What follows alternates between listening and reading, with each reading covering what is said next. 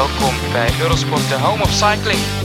Niet meer wachten, koersen. Het is indrukwekkend. Alexander Vlasov pakt de winst hier op de Mont Ventoux. Dit is Kop over Kop, de wielerpodcast van Eurosport. Met Jeroen van Bellegem, Bobby Traxel, Jan Hermsen en Karsten Kroon. Ja, welkom terug bij een nieuwe aflevering van Kop over Kop. Zoals we in de vorige podcast al meedeelden, leveren we wat extra inspanningen bij de herstart van de koers. We bezorgen u 2 afleveringen voor de prijs van 1, met een midweek-editie waarin we voorbeschouwen op het weekend en de voorbije wedstrijden bespreken. En daarnaast ook in het weekend een ruime terugblik op de klassieker van de voorbije dag.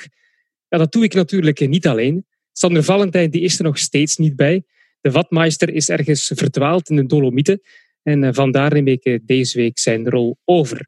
Mijn gasten zijn Bobby Traxel, Jan Hermsen en Karsten Kroon. Welkom heren. Ja, het hoofdpunt vandaag is spijtig genoeg de vreselijke valpartij in de eerste etappe van de Ronde van Polen. In de laatste meters kwam Fabio Jacobsen er zwaar ten val. Dylan Groenewegen die week wel erg veel van zijn lijn en deed zo de deur dicht voor zijn landgenoot. De sprinter van Jumbo-Visma werd gedisqualificeerd.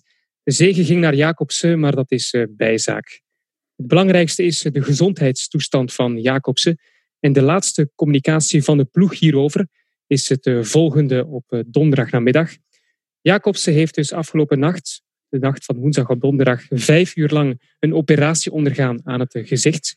Zijn toestand is stabiel. Hij heeft geen hersenschade of letsels aan ruggenwervels. En ook het zenuwsysteem is intact. En vooral, hij is buiten levensgevaar. En dat is toch wel een opluchting. Zijn gezicht is er het ergst aan toe. Hij heeft de verschillende beenderen die gebroken zijn en zal nog zeker tot vrijdag in kunstmatige coma gehouden worden. En dus pas als hij ontwaakt, weten we meer over zijn gezondheid. Een lange revalidatie wacht hem, Karsten. Maar het nieuws lijkt toch al een beetje positiever dan de eerste uren na de valpartij. Ja, we zijn allemaal bezeten van de wielersport. Maar toch, iedereen die kijkt toch wel met een beetje met een bang hart naar de sport. Omdat er zoiets altijd kan gebeuren. En bijna altijd gaat het goed. En gisteren ging het echt vreselijk mis. Dus een sprint aan hoge snelheid. Een dranghek wat mij betreft niet in orde was. Een sprinter die van zijn lijn afweek. Een helm die in de valpartij afging. Het is een verschrikkelijke samenloop van omstandigheden. En gelijk in het begin zag het er ontzettend slecht uit. Er werd er gevreesd voor het leven van Jacobsen. Dat is nu in ieder geval niet meer het geval. Dus normaal gesproken komt hij er weer bovenop. Of in ieder geval zal hij het overleven. Alleen of er blijvend letsel zal zijn, dat weten we nog niet. Dus het blijft afwachten. Maar voor mij was het echt ik was er echt niet goed van gisteren. Ja, bijna niemand die de koers eigenlijk volgde. Als we even terugkeren naar het moment van die val, Bobby. De eindsprint was ingezet. Een laatste dalende rechte lijn. Een aankomst die we wel kennen in de Ronde van Polen. Toen deed de Groenewegen plots de deur dicht. En vooral die elleboog was er toch wel te veel aan, dacht ik. Ja, het zijn eigenlijk twee zaken. Je probeert de deur dicht te doen. En wat we daarmee bedoelen voor de mensen die dat niet weten, is eigenlijk dat je de jongens die achter je van achteren komen, eigenlijk probeert tegen de hekken op te sluiten.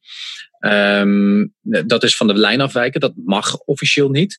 Maar dat accepteert eigenlijk iedereen. Alleen dan het tweede moment is dat je eigenlijk echt de deur dicht doet op het moment dat je met je vinger erin tussen zit. Want dat was eigenlijk de situatie. En eigenlijk nog een gemeen kwakje geeft met de elleboog. En de situatie creëert. En dat is eigenlijk het probleem. Die deur dicht doen, daar kan iedereen mee leven. Heeft iedereen altijd wel een keer gedaan. En altijd in ieder geval ook wel geprobeerd. Alleen de deur dan op slot draaien, laten we dat dan zo eens even zeggen. Dat is eigenlijk het stapje te veel in deze val. Ja, Jumbo-Visma kwam eigenlijk al vrij snel met de communicatie na die valpartij. Eerst moest alles wat bezonken worden door de verschillende ploegen ook wel. En ze hebben gezegd dat ze het voorval intern zouden bekijken. Ja, wat voor actie moeten ze ondernemen, Jan, als ploeg? Ja, weet ik niet. Ja, goed, de UCI heeft hem gestraft. Hij is publiekelijk al aan de schandpaal genageld, inderdaad. Wat je met Groenewegen nu op dit moment moet doen, is, dat klinkt heel raar, maar je moet hem ook gewoon heel goed in de gaten houden. Want deze jongen heeft Die dacht, zeg maar, die heeft de hele avond gedacht dat hij een collega de dood in heeft gereden. Hij is door iedereen echt afgemaakt tot en met. En ja, je moet hem nu niet... Ja, je kan hem een tijdje... Ik denk dat je hem gewoon moet zeggen van... Dylan, dit jaar fiets je niet meer. Maar dat is geen straf. Dat is gewoon om het allemaal rust te geven. Die jongen, daar gaat zo ontzettend veel over omheen komen. We kunnen de eerste sprint in het jaar nog in Valencia. Toen waren ze ook met elkaar bezig. Maar op een hele leuke manier. Toen dachten we, dit gaat een prachtig seizoen worden tussen de 2 Nederlandse topsprinters. We keken rijkhalsend uit naar de Giro. En dan komt dit er tegenaan. Ja, ik denk dat Groenewegen... Kijk, een wielrenners, dat weten Bobby Karsten, zijn ijzersterk. Maar hier kom je de komende maanden. Ik denk dat die jongen echt helemaal geen zin heeft om te fietsen ook. Dus je hoeft hem helemaal niet te schorsen. Maar ja, je moet hem gewoon echt heel goed bijstaan. Dat is denk ik het belangrijkste. En getekend is hij sowieso al. Ja, de UCI schoven meteen door naar de disciplinaire commissie. Dus die straf die zal er wel komen. Hij heeft zelf al laten weten in de reactie dat hij erg aangedaan is. We lazen geen excuses. Ja, Karsten, zie je daar al zo'n beetje de legale strijd starten? Het feit dat hij zich niet excuseert, dat daardoor misschien een wettelijke strijd al begonnen is? Of moet ik dat op een andere manier bekijken? Nee, dat denk ik niet. Ik geloof niet dat er hier een rechtszaak van gaat komen. Ik kan me dat niet voorstellen. Lefevre heeft het al gezegd dat hij aangifte gaat doen bij de politie. Dat hij het een moordaanslag vindt. Ik vind dat iemand in zijn positie, dat hij dat niet kan zeggen, eigenlijk. Dat is meer taal van de anonieme reaguurders op de social media, om dat soort dingen te zeggen. Maar ik vind eigenlijk dat iemand als Lefevre, dat hij eventjes adem moet halen en dan op een verstandige manier moet reageren. Ik kan me niet voorstellen dat dit rechtszaakwaardig is. Geen idee eigenlijk, maar ik denk het niet. Hoe kijk jij daarnaar, Bobby? Nou ja, volgens mij zijn alle ingrediënten om een rechtszaak te starten zijn er. Als ik vanavond iemand met mijn auto van de snelweg afduwt en die rijdt zichzelf dood, dan is het doodslag. Dus komt er een rechtszaak. Of je het nou moedwillig doet of niet, dan begint er een proces. En daar zijn natuurlijk deze ingrediënten er natuurlijk allemaal voor. Linksom of rechtsom zou daar een rechtszaak kunnen komen. Zouden dat de hekken kunnen zijn? Ik weet het niet. Ik ben er niet geweest, dus ik kan ook niet zeggen of de hekken goed stonden geïnstalleerd of niet. Je hoort iedereen van dat kan niet, maar als je met 70 of 80 per uur in hekken rijdt, gaan die hekken vliegen. Of ze nou goed staan of niet, die gaan vliegen. Tenminste, als ze niet verankerd zijn op het wegdek. Dus er gaat altijd wat gebeuren met die hekken. Is daar iemand fout? Heeft er iemand verkeerde manoeuvre gemaakt? Ja, dus naar mijn mening zijn er inderdaad echt wel de ingrediënten om een rechtszaak te beginnen. Alleen het gebeurt nooit.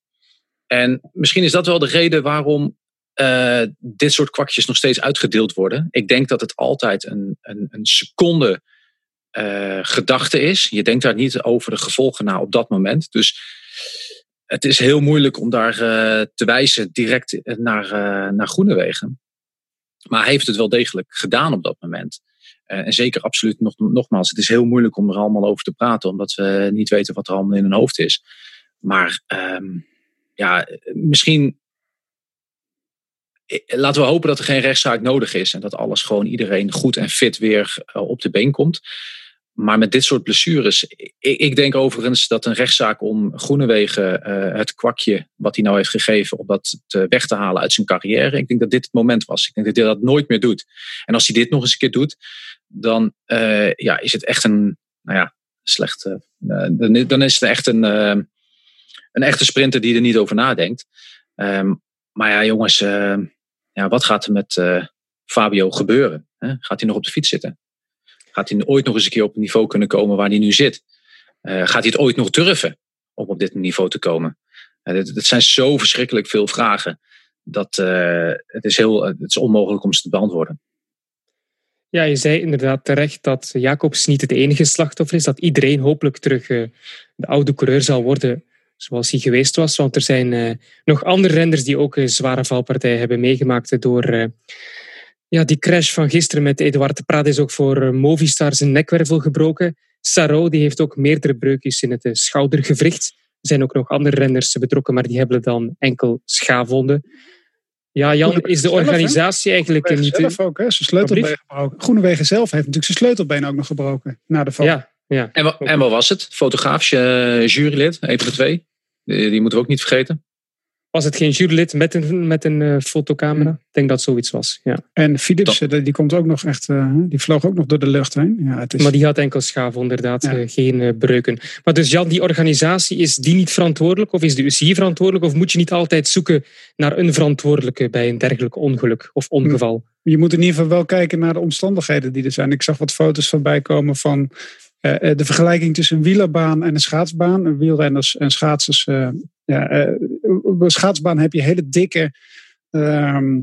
dikke wanden staan. Waar je in kan vallen als je daar van de baan af gaat. Stootkussens. Stootkussens inderdaad. Er zijn ooit een soort shorttrackster. Monique Velzenboer in Nederland. Tegen buiten de boarding gekomen. En die heeft daar de nekwervel gebroken. Is naar een rolstoel beland. En sindsdien is die beveiliging wel wat beter geworden. En nu gebeurt er zoiets. Ja, kijk, hij rijdt in die hekken. Alle hekken gaan alle kanten op. Doordat er een hek door de lucht heen vliegt, wordt Prades nog een keer bijna onthoofd. Er gebeurt natuurlijk van alles. Het was echt een totale chaos was het.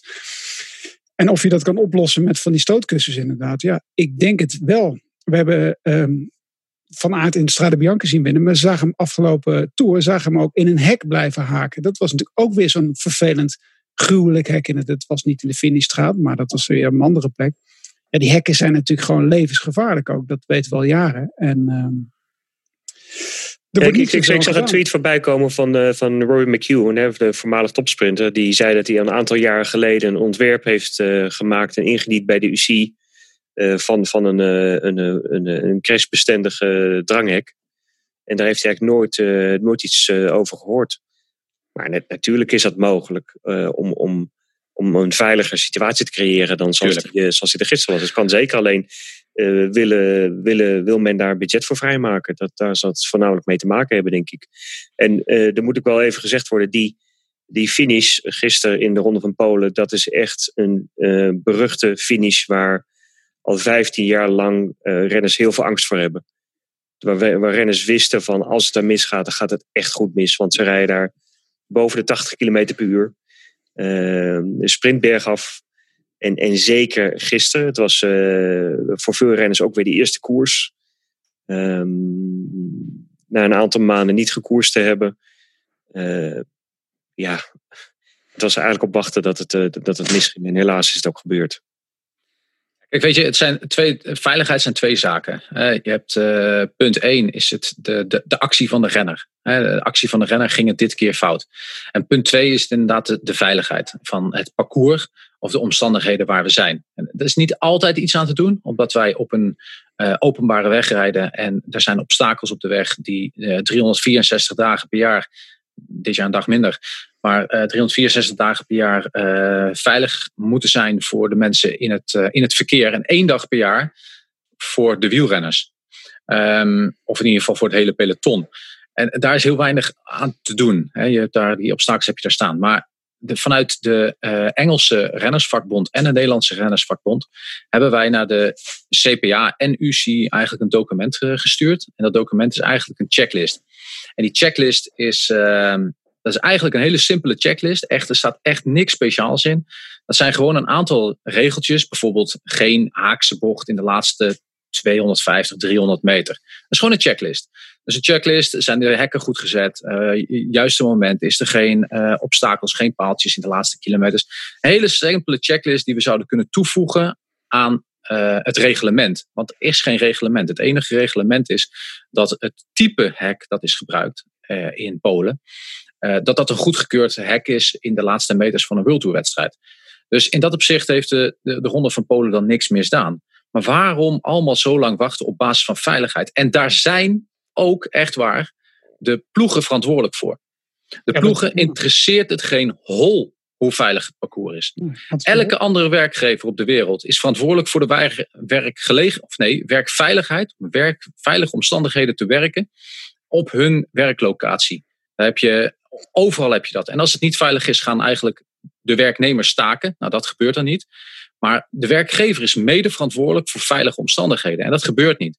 En de UCI daarnaast is nog eens een keer een hele slechte laten we het zeggen, overheid. De overheid is verantwoordelijk om die veilige werksomstandigheden te controleren. Er is dus een verantwoordelijke voor de UCI, Thomas Rogegger. Je hebt Alan Davis en Robbie Hunter. Die zijn verantwoordelijk voor de parcoursverkenningen. Die lappen gewoon alle regeltjes eraan. Die zitten gewoon lekker in de VIP in plaats van wat te doen. Dus er is gewoon 0 controle. En er moet gewoon echt iets gaan gebeuren. Alleen elke keer hebben we deze discussie. En we hebben deze discussie al een paar keer gehad. Of in deze podcast of in de uitzendingen. Maar er gebeurt gewoon niks. En dat moet echt gaan gebeuren nu. En snel weer. Dus ook de ploegen moeten hier echt iets aan doen. Is het niet veilig? Gewoon niet gaan vertrekken. Gewoon stoppen nu gelijk. Direct. Ja, er wordt gesproken over ploegen, over de organisatie, over de UCI. Maar niet over de renners, Jan. Terwijl je toch zou kunnen zeggen, zoals Karsten net ook al aangaf. Ja. Ze weten al 15 jaar dat die aankomst gevaarlijk is. Waarom zijn er geen renners die zeggen, dit kan niet meer? Dat kan toch perfect als je een belangrijk status hebt binnen het peloton. Ja. Dat je op die manier gaat communiceren naar de organisatie van sorry, maar wij vinden het niet oké zo. Dat zou je zeggen inderdaad. Maar ja, ze worden niet voor niets de dwangarbeiders van de weg genoemd. Ik bedoel, als ik in een auto stap en mijn rem doet het niet, dan rijd ik niet naar de garage, maar bel ik de wegenwacht. Maar kennelijk zijn renners weten van tevoren dat het levensgevaarlijk is. En denken van ja, weet je, als ik er iets van ga zeggen of ik ga bij mijn ploeg plaatsen, we moeten toch starten. Het is goedgekeurd, dus we hebben ook helemaal niks, geen poot om op te staan. We moeten gewoon rijden. Ze hadden gewoon, ja, bedoel, als ze daar al 5 jaar over klagen, dat is natuurlijk na afloop wel makkelijk. Maar dan hadden ze gewoon gisteren moeten zeggen, jongens, hier gaan we gewoon niet aan beginnen.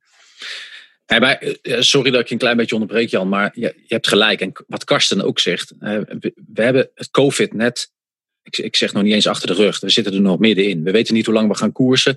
De prestaties moeten nu geleverd worden. Als de Tour niet doorgaat, wat gaat er überhaupt met de hele wielersport gebeuren? Er staan werkplekken op de tocht, want de ploegen gaan krimpen. Er zijn sponsors vertrokken. Renners zitten volledig in een volledige onzekere situatie op dit moment voor de toekomst. En vandaar dat ze risico's nemen en vandaar dat ze misschien ook acties doen zoals misschien Groenewegen ook doet. Terwijl Groenewegen dan niet bang hoeft te zijn voor zijn plekje. Misschien nu wel. Maar het belangrijkste is, we hebben Gianni Bugno. Gianni Bugno is de voorzitter van de CPA, de Internationale Rennersvakbond. Hij heeft een helikopter. Parkeer dat ding voor het peloton. En ben dan de man en de voorzitter die daar gaat staan. Dit is te onveilig. We vertrekken niet. Dan hoeven die renners zelf niet op te gaan staan. Want als een renner nu opstaat en zegt van wij rijden niet. Oké, wil jij niet rijden? Wil jij niet werken? Er is hier niks aan de hand. Hoppakee, weg. Geen ploeg meer of te mondig. En dan wil een andere ploeg het niet hebben. En dat zijn echt de mogelijkheden die ontstaan. Hier moet de CPA nu direct iets aan doen. Maar ook daar zijn ze zwak. Dat zijn ze al jaren. Er moet eenigheid komen. Of er moet echt samenbinding komen van de renners. En dat kan gewoon in combinatie met de ploegen. En samen een vuist maken tegen de UCI als government. En zeker ook sommige organisatoren. Niet allemaal. Hè. Het zijn er ook heel veel die het goed doen overigens. Hè. Ja, maar je hoort ook wel heel vaak renners. Ik ken een paar renners die omschreven worden als moeilijke renners. Renners die vaak klagen inderdaad. En die hebben ook serieus in hun carrière ook wel daar wat problemen mee gehad inderdaad. Ploegen willen geen klagende renners hebben die altijd zeggen van tevoren gaan uitleggen aan de ploegleider van jongens, hier willen we niet finishen. Voor jou 10 anderen, hè? Ik bedoel, zo is het natuurlijk ook. En zo zit de wereld ook in elkaar. En als je een klein minimaal contractje hebt, dan zou je denken van nou ja, weet je, ik hou mijn mond maar. Ja, meer samenhorigheid, dat horen we nu toch al een tijdje. Maar goed, het is wel een duidelijk statement. Gisteren, Karsten, zowel in Turijn als in Katowice een val in een massasprint.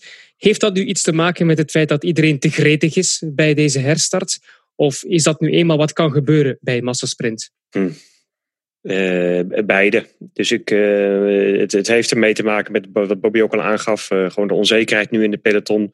Hoe lang gaat er nog gekoerst worden? Dat renners denken van nou, ik kan maar beter nu een goede uitslag rijden. Want misschien wordt hierna maanden niet meer gekoerst. Dat het er dik in zit dat ploegen gaan stoppen. Dus dat de renners echt zich onder druk gezet voelen. Of zichzelf onder druk zetten. En wat er ook gewoon echt meespeelt, is dat er een paar maanden niet gekoerst is. En ik heb dat zelf ook altijd ervaren. Dat die eerste koers van het jaar, weet je, daar ging het helemaal nergens over. De reden de Ronde van Valencia of in Mallorca. En er waren altijd van die rare valpartijen, omdat je gewoon een paar maanden niet in de peloton hebt gereden. Je hebt gewoon getraind in je eentje, of je hebt in een groepen gereden, 2 en 2. En in de peloton, dat is toch gewoon altijd eventjes wennen. Eventjes weer de reflexen, eventjes weer op scherp zetten. En zo heb ik het altijd ervaren dat de eerste paar koersen van het jaar, dat er altijd toch wat van die rare valpartijen waren. En op een gegeven moment werd het wat rustiger en wist iedereen weer hoe het spelletje werkte, zeg maar. En nu meteen de eerste koers, een World Tour wedstrijd met een hele gevaarlijke aankomst. Ja. En dan gebeurt er zoiets, ja, vreselijk.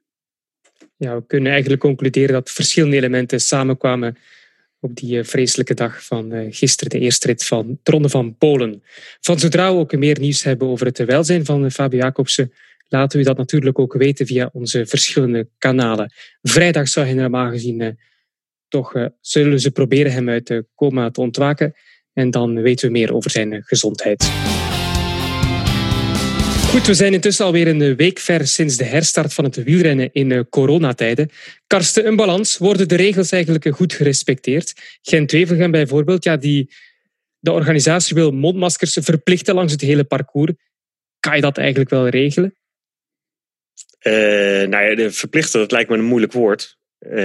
Je kan het mensen vragen om het te doen. Dat is iets heel anders, denk ik. Uiteindelijk is het gewoon de openbare ruimte. Volgens mij in België mag je buiten lopen zonder mondkapje. Dus hoe kan je mensen in godsnaam verplichten om daar een mondkapje op te hebben? Dat kan volgens mij niet. Maar je kan het de mensen wel vragen. En wat betreft de regels in het algemeen, heb je de afgelopen week de verschillende koersen toch bekeken met enige bezorgdheid? Of viel het eigenlijk wel mee? Bezorgdheid zit niet zo in mijn aard. Dus ik heb het... Strade Bianca was de eerste koers eigenlijk die ik becommentarieerde. En daar verliep het perfect wat mij betreft. Er was weinig publiek langs de kant van de weg. Wat traditiegetrouw ook wel zo is. Het is een vrij dunbevolkte streek. Bij de aankomst was er niet veel volk. En de mensen die er stonden hadden een mondkapje op. Dus wat mij betreft was het goed in orde, ja. Ja, Bobby, in Frankrijk was er toch wat kritiek te horen van onder andere Van Baarle. Deel je de mening? Heb je dat ook wat gevolgd, de koers in Frankrijk, hoe het daar in stand wordt gehouden, die regels? Ja, inderdaad. Ik ben het volledig eens met wat Karsten zegt. Strade Bianca leek het heel goed. Maar misschien is op dit moment wel... Is misschien ook wel Italië het land wat het meest geleerd heeft van de situatie die we hebben gehad op dit moment. En lijkt het daar dan ook de zorg het grootst en daardoor dus de veiligheid ook het beste. Hè, waar mensen het ook accepteren en realiseren dat het moet. In Frankrijk inderdaad een stapje minder. We hebben ook wel bij al wat kleinere wedstrijden in België wat mensen op elkaar zien staan. En dat snap ik ook dat uiteindelijk de organisatie van de Gent-Wevelgem vraagt om die mondkapjes op het moment dat de 1,5 meter regel niet gegarandeerd kan worden. Goed punt. In Nederland zie je het ook, hè, dat we een beetje, laten we het zeggen, een beetje laks worden. En misschien wat minder bang voor het COVID-19. Ik denk dat we al met z'n allen gewoon 100% gefocust moeten blijven. En zeker als we koers willen blijven zien. Ja, augustus staat niet enkel bekend omwille van de herstart, maar ook omwille van de transfermaand in het wielrennen. En ik som even wat de transfernieuws op. En Jan, je mag misschien het meest opmerkelijke feit eruit halen voor jou. We hebben Carl Fredrik Hagen en Daryl Impey, die trekken naar Israel Startup Nation als knechten van Froome. Gijs van Hoeken, Calme Jean, Stan de Wulf, allemaal naar Age Desert Citroën volgend jaar. Niels Poli trekt naar Bora Hansgrohe. Affini gaat naar Jumbo-Visma. Richie Porte die zou naar Ineos gaan, volgens de Gazzetta. En dan heb je ook nog Garcia Cortina die weggaat bij Bahrain Merida. Zit er iets tussen, Jan, wat jou heeft verrast? Gijs van Hoeken, hè? Gijs van Hoeken, dat lijkt de opmaat van avondmaat naar Age Desert te zijn eigenlijk ook. Dat is het enige wat ik en ik bedoel, Jumbo-Visma had Affini natuurlijk vorig jaar ook al kunnen halen. Ook, dit lijntje is vrij snel inderdaad te maken. Zat bij Zeg zat hij. En, dat is een steengoeie renner. Dus echt een goede aankoop. En Jumbo-Visma doet goede zaken in ieder geval op de markt. En die Fransen die wisselen wat door elkaar heen inderdaad. Ja. Leuk voor ze. Oké, we zijn blij dat we eigenlijk ook weer kunnen terugblikken op een aantal koersen. Want ik zei het daarnet al, de eerste week is terug gestart sinds de coronacrisis, hebben opnieuw wedstrijden op uw beeldscherm en dus ook op Eurosport. Want afgelopen maandag was er de Gran Tritico Lombardo. We hebben er eigenlijk weinig van kunnen zien, Karsten, want er waren geen beelden door het slechte weer. Izagirre won, maar eigenlijk was dat niet het nieuws van de dag. Oh? Ja goed, omdat we de koers niet zagen. Dat was misschien wel eerder het nieuws dan de koers zelf. Ja, zo op die manier. Ik dacht, dat heb ik iets gemist. Maar ja, dat is vreselijk. Hè? Dan zit je er naar die koers te kijken. En dan heb je gewoon zin om weer wat wielrennen te zien. En dan door het slechte weer. Het was beestenweer daar in Italië. Er kwam met bakken uit de lucht. Waren er gewoon geen beelden. Dus doodzonde voor de organisatie. Die heel knap werk hebben geleverd om die koers te organiseren, denk ik. Een van de zwaarst getroffen streken van de wereld. Zeker in het begin van COVID-19, Lombardije. Ze hebben echt een hele zware tijd achter de rug. En ze hebben dus voor elkaar gekregen om daar een wielerkoers te organiseren. Hulde. En dan gebeurt er dit. Dus er waren geen beelden. Het was echt droevig. Maar wel een mooie dubbelslag voor Astana. Ja, een sterke winnaar. Izagirre. Hoe het precies is gegaan, dat weten we niet. Maar een mooie overwinning voor Astana. Over mooie overwinningen gesproken. In Frankrijk was er La Route d'Occitanie afgelopen dinsdag tot zijn einde gekomen. Met een eindoverwinning voor de kopman van Ineos. En dat is Egan Bernal. Hij won voor zijn jongere ploegmaat Sivakov. En Froome die eindigde ver in de achtergrond. Weliswaar als meesterknecht voor de Colombiaan. Ja, Bobby, moeten we hier al uit conclusies trekken voor de toerkansen van de Brit? Of is dat veel te vroeg? Volgens mij is dat best wel vroeg. Ik zou het best durven om eigenlijk daar iets aan te verbinden. Maar uiteindelijk is ook de situatie dat uiteindelijk zo... Ja, Froome kan zich ook gewoon wegsteken en gewoon zijn ding doen. En daar geloof ik eigenlijk ook nog wel in. Dat hij denkt van, weet je, laat het allemaal maar. Laat het maar gaan gaan. En eigenlijk de concurrentie eventjes wat zand in de ogen strooien. Daar geloof ik eigenlijk ook wel in. Ik wil de Tour de France zien. Om dan pas echt een conclusie te trekken. En ik ga dat niet doen naar aanleiding van deze wedstrijd. Ja, goed dat je dat zegt. Ik wil de Tour de France zien om conclusies daaruit te kunnen trekken. Maar gaat hij wel starten in de Tour? Ik hoorde van Johan Bruyneel en Lance Armstrong in hun podcast categoriek nee zeggen. Froome niet in de Tour. Jan, denk jij dat ook?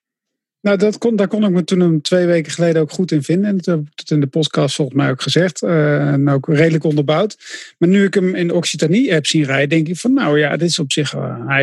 dat doet hij dan toch ook wel weer aardig inderdaad. En ik las een interview met Servas Knaven dat ze erg moeten lachen om alle discussies die er zijn over Froome. Dat hij gewoon de Tour gaat rijden. Dus ja, het wordt nog een beetje spannend. Maar het was wel mooi om te zien. Ja, het is een luxe knecht. En dat kan hij op 2 manieren doen. Om zichzelf in vorm te rijden. Of dat zijn taak wordt straks. Het is ideaal. Dit is inderdaad wat je zegt. Het is natuurlijk wel grappig dat het eigenlijk hopen is voor Ineos. Dat Froome niet in topvorm naar de Tour gaat. Hoe grappig dat misschien ook. Hoe gek dat misschien ook mogen zijn. Maar ik denk dat ze beter een Froome kunnen hebben die maar op 80% zit. Want dan gaat hij gewoon op kop rijden. En dan gaat hij ongetwijfeld van goudwaarde zijn voor Bernal en Thomas. Dat kunnen ze beter hebben dan een Froome die ineens zijn beste benen weer blijkt te hebben. En ja, dan hebben ze een probleem daar. Een probleem bij Ineos dus eventueel in de Tour. Ja, in Italië is het vooral druk deze dagen met koersen. We hebben het net al gehad over de wedstrijd in de Lombardije. Maar gisteren was er ook Milaan-Turijn. Richting Piemonte trok het peloton toen. Onderweg weinig gebeurd op een biljartvlak parcours als voorbereiding op Sanremo. Enkel in de slotfase was er die val waar Lampaard zijn sleutelbeen heeft gebroken. Maar de koers zelf dan. Karsten, sprintzege voor Arnaud Démare na perfecte ploegenspel van Groupama FDJ. Wat kunnen we daaruit leren voor zaterdag?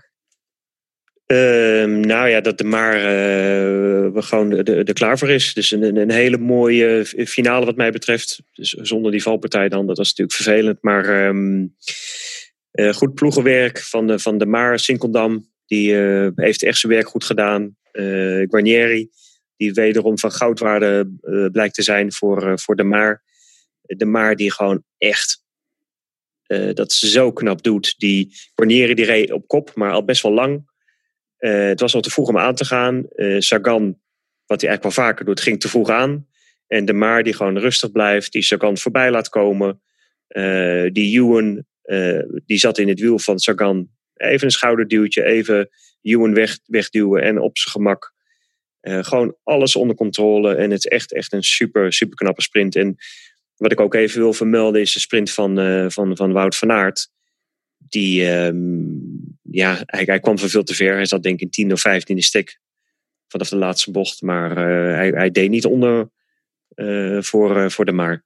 Dus wat mij betreft ook voor Wout van Aert een hele goede generale repetitie voor Sanremo. Ja, Van Aert die werd derde inderdaad, op het podium nog geëindigd. Van der Poel die was in zijn eerste 2 koersen in Italië vrij onzichtbaar. Moeten we ons zorgen maken, Jan? Zorgen maken over de conditie van der Poel? Nou ja, je zegt onzichtbaar. Maar ik heb er echt heel specifiek alleen maar in de laatste 5 kilometer op Van der Poel zitten letten. En dat was echt wel leuk om te kijken. Ik heb dan gelukkig een keer de vrijheid dat ik niet de commentaar van hoef te doen. Dat je naar de eerste leek. Maar als je naar Van der Poel kijkt, hoe hij zich dan manoeuvreert. En dan werd hij weer een stukje weggeduwd. En hij was heel erg actief in die laatste kilometers. Ik weet niet hoeveel hij er uiteindelijk wordt. 11e inderdaad. Dat doet hij dan toch eigenlijk vrij knap. In zijn eentje ook nog bijna helemaal. Dus dat heet het aan de zijkant. Ja, je kan er niet zoveel over zeggen eigenlijk ook. Ik denk dat hij gewoon een goede Milaan-Sanremo gaat rijden. Dat hij hoopt dat hij goed die nieuwe finale overkomt. Maar ik maak me geen zorgen over hem in ieder geval. Als ik daar ook even wat over mag zeggen. Ik denk dat Van der Poel dat hij echt een Milaan-Turijn reed als training. Dus we zagen hem inderdaad ook aan de zijkant rijden. Veel in de wind. Voor hem was het echt volgens mij een training. Hij reed daar volgens mij niet om te winnen. Dat geloof ik niet. Dus als je dan nog 11e wordt in de sprint. Daarom, ja, absoluut. Dus die gaat er wel staan zaterdag. Ja, afgelopen woensdag was dat dus Milaan-Turijn. Op donderdag, net voor deze podcast werd opgenomen, was er de Mont Ventoux Dénivelé Challenge. We hebben nog snel kunnen kijken voor deze podcast gingen beginnen. Jan en Bobby, jullie hebben commentaar gegeven. Meneer Traxel, wie won en hoe verliep die koers? Ja, Vlasov. Dat was de man die daar eventjes op een hoopje reed. Tenminste een hele mooie koers. Dat was eigenlijk een hele mooie koers. Het heeft, zoals jij dat altijd mooi zegt, Jeroen, een lang voorspel. En wat was het dan? Een spetterende climax, of hoe noem je dat?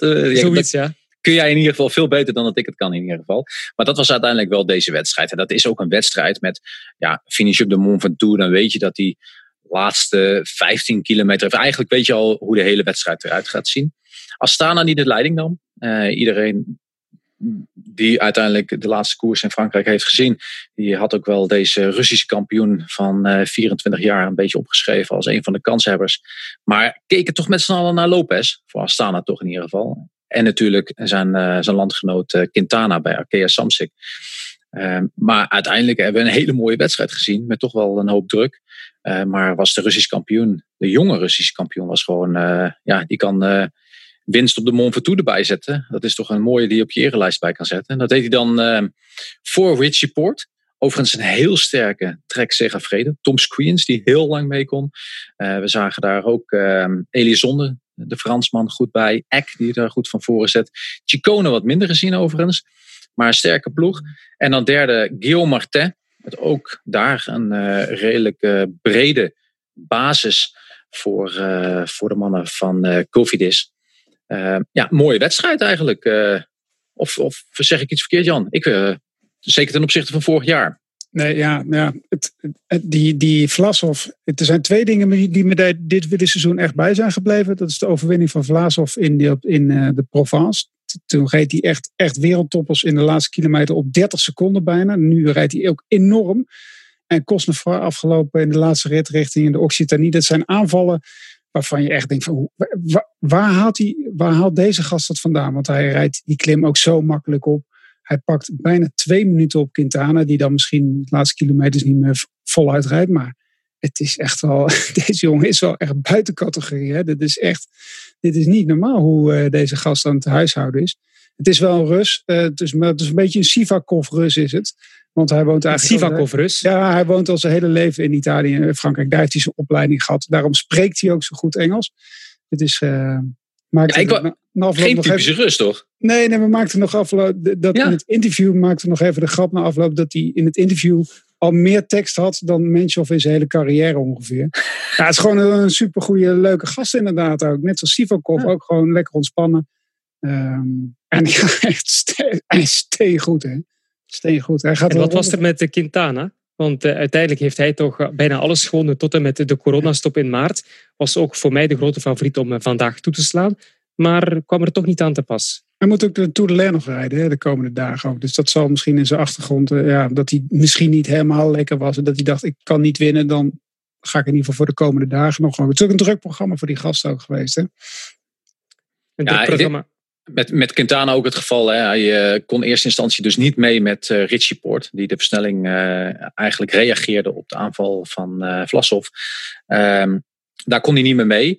Hij herpakte zichzelf wel. Maar in de laatste 500 meter van de Mont Ventoux heeft hij het eigenlijk laten lopen. En verloor hij nog een plek of 3-4. Dus ook zonder interesse eigenlijk daarna omhoog gereden. Ja, als je niet kan winnen, dan kun je dat beter doen. En er staat nog Tour de Laine, een lastige wedstrijd op het programma voor de komende dagen. Dus misschien ook wel logisch. Met de focus inderdaad op de komende dagen. We gaan opnieuw voorbeschouwen, want er zijn wel wat koersen in het vooruitzicht gepland. Vooral natuurlijk op zaterdag alles in het teken van Milaan-San Remo. Live op Eurosport vanaf 15:50. La Primavera wordt normaal in de lente gereden, maar nu in de zomer. Dus misschien moeten we ze wel tijdelijk omdopen tot l'Estate, de zomer. Het eerste monument van het seizoen, voor sommigen de tweede, na Strade Bianche. Maar goed, we kijken naar uit. Eerst en vooral, Jan, is er nu al een beslissing genomen over het definitieve parcours voor zaterdag? Want ja, die omloop die is al grondig aangepast. Zijn er nog problemen met een paar burgemeesters? Ja, die zullen er ongetwijfeld zijn, maar die zijn nu wel een beetje van de weg afgeveegd, letterlijk en figuurlijk. Ja, het is augustus en het is wel de tweede weekend van augustus. Maar als je op 1 augustus van Nice naar Sanremo wil rijden, daar doe je ongeveer 6 dagen over. Die wegen zitten allemaal mutje vol. Iedereen wil naar de kust toe. Dus dit is al een chaos. En als er dan ook nog een keer een koers voorbij komt, en wij vinden de koers belangrijk, maar de burgemeesters in Italië vinden die koers echt niet zo belangrijk, hoor. Die willen gewoon de toerisme, die willen die stranden gewoon vol hebben. Je wil ook niet dat er een koers nu langskomt. Ook. Het is als je Polen al gevaarlijk vond, dan wordt Milaan-San Remo natuurlijk ook gevaarlijk. Want dan gaan mensen in badjas, gaan ze de straat overstreken, dan gaan ze nog even een ijsje halen. Dus de beste manier is om inderdaad die hele Ligurische kust bijna over te slaan en dan meteen rechtdoor te steken en dan te sprinten in San Remo. Anders wordt het gewoon een grote chaos. Dan kan je de veiligheid denk ik niet garanderen eigenlijk.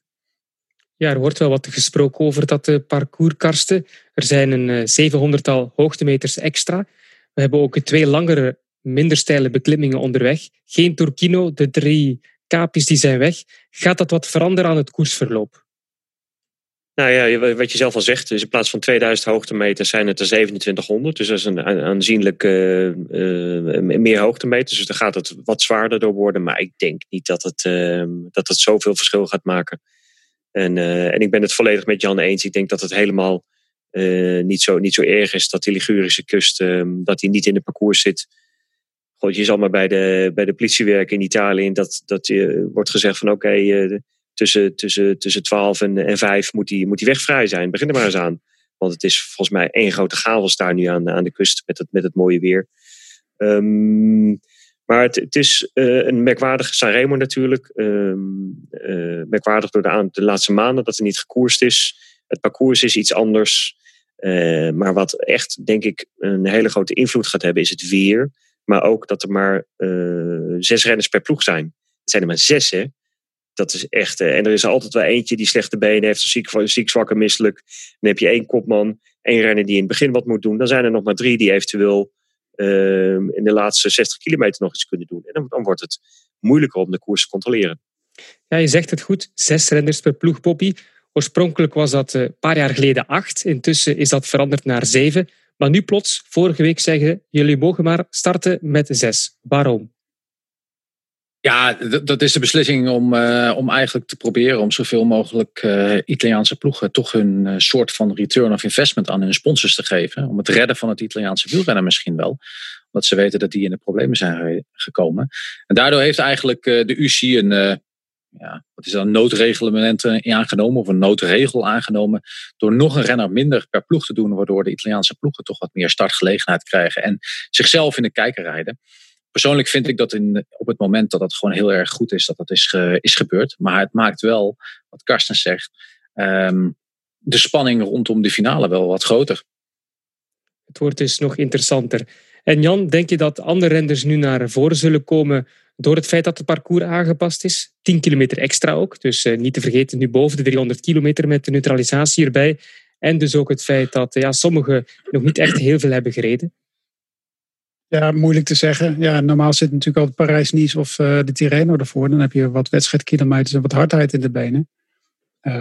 Dat wordt wel spannend inderdaad. Wat me wel opviel, helemaal in het begin van de podcast hebben we het gehad over Groenewegen. Groenewegen heeft natuurlijk vorig jaar Milaan-Sanremo gereden. En zou dit jaar hem eigenlijk ook rijden. Dus ik snap niet zo goed waarom hij eigenlijk voor Polen heeft gekozen, niet voor Sanremo. Misschien was deze finale ook voor hem wel een beetje te lastig geweest. Maar ik denk dat dezelfde winnaars die we normaal hadden opgeschreven, dat die er vandaag zaterdag ook wel gewoon zijn.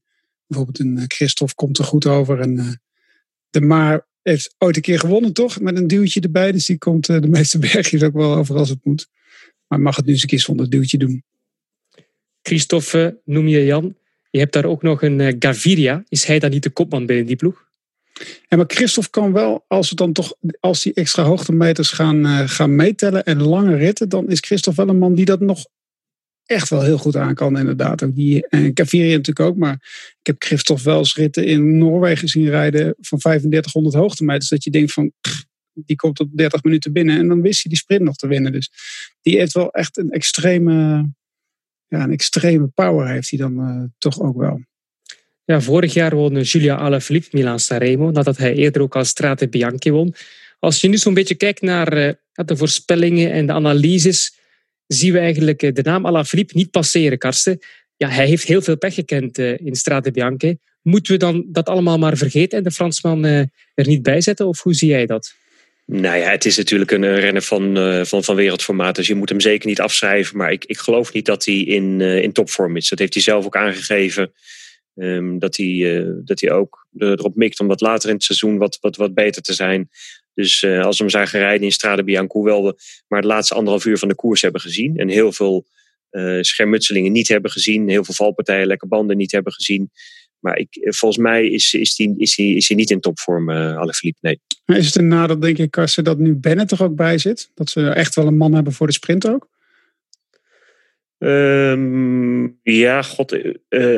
Bennett heeft natuurlijk al een koers gewonnen dit jaar. Hè? Hij won een rit in de Ronde van Burgos. Toch wel belangrijk binnen zo'n ploeg waar er zoveel goede renners zijn. Om even je punt duidelijk te maken van ik ben in topvorm en ik ben er klaar voor en ik wil winnen. Dus Bennett heeft zeker een streepje voor ten opzichte van Alaphilippe op het moment. Ja, de vraag is natuurlijk ook hoe die ploeg zal reageren. Hè, na die vreselijke val van Jacobsen. Of ze er met hun gedachten bij zullen zijn zaterdag en of ze geen hinder zullen ondervinden van de vreselijke valpartij in de Ronde van Polen. Bobby, als je het hebt over kanshebbers, je weet, ik heb altijd graag één naam die ik hoor. In de uitzendingen vraag ik dan vaak van wie gaat winnen. Dat vraag ik eigenlijk vaker in de laatste kilometers, maar nu vraag ik het al enkele dagen voordien. En ik wil geen Jan-antwoord, 4 namen geven en uiteindelijk er geen kiezen. Ik wil echt één naam. Ik ben ook blij dat je mij nu als eerste vraagt en daarna pas die andere jongens. Want en dan Karsten zoals altijd. Natuurlijk, Karsten altijd de laatste. Ja, maar die mogen mijn naam natuurlijk ook niet gebruiken, want dat telt niet. Dus ik zeg Wout van Aert. Wout van Aert, oké. Net als Alaphilippe en Kwiatkowski in de voorbije jaren de dubbel. Strade Bianche en Sanremo. Jan. Ja, net als Bobby Traxel sluit ik me daarbij aan. Nee, dat mag niet. Kom op. Ja. Zeg gewoon Mathieu, man. Dan maken we het even spannend. Anders Christophe, oké, een mooie naam. Als het regent, zaterdag. Als het regent zaterdag, dan wint hij. Als het regent, wint Christophe. Oké, je hebt er alweer 2 gegeven, maar zo ken ik jou ook. Karsten, jij bent Italiaanse specialist, dus jij komt als derde. En ik verwacht ook een nieuwe naam. Sagan. Peter Sagan, oké. Ja. Van Bora Hansgrohe zal het halen. En Milaan-Sanremo staat nog niet op zijn lijst, hè, dus het zou de eerste keer zijn. Ja, hij kwam langzaam weer wat bovendrijven. Dus Milaan-Turijn reed hij een goede sprint. Ging veel te vroeg aan. Maar ik moet eerlijk zeggen dat ik Sagan zeg omdat ik de laatste was. Hè? Dus anders had ik misschien wel een andere naam gezegd. Waarom heb je Van der Poel niet gezegd? Ja. David wint ook gewoon, jongens. Kom op. Ja, nou Van der Poel dan. onder lichte druk Van der Poel. Dus we hebben Van Aert, Van der Poel en Alexander Kristoff. En jij hoopt dat Gilbert wint natuurlijk, Jeroen, of niet? Ja, ik gun het hem wel, ja. Dan is dat lijstje compleet. Ja.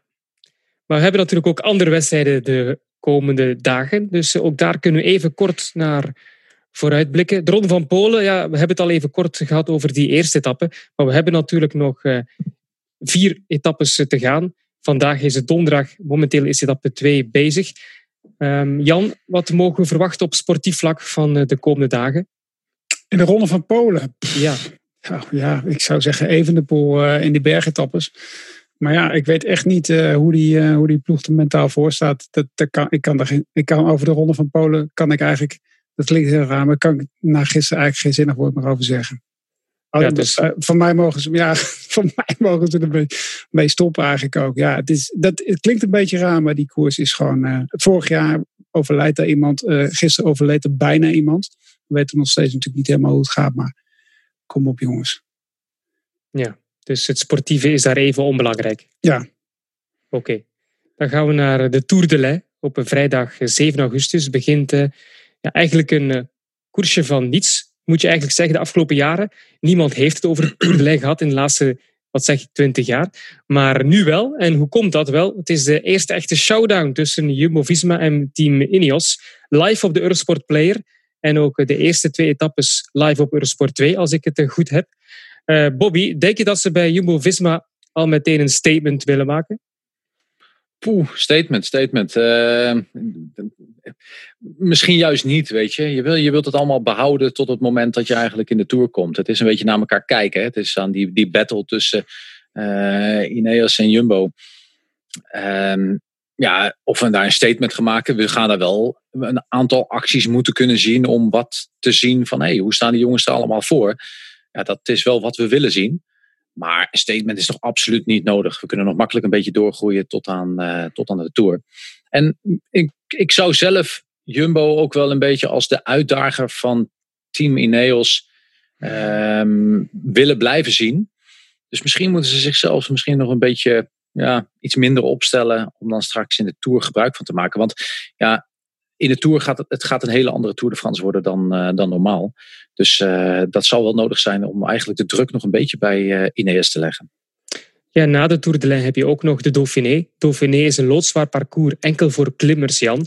Hoe zit dat nu in deze Tour de l'Ain, wat het parcours betreft? Nou, die eerste rit, daar kan nog wel een sprinter aan de bak. De dagen daarna in de Jura en op de Grand Colombier natuurlijk absoluut niet.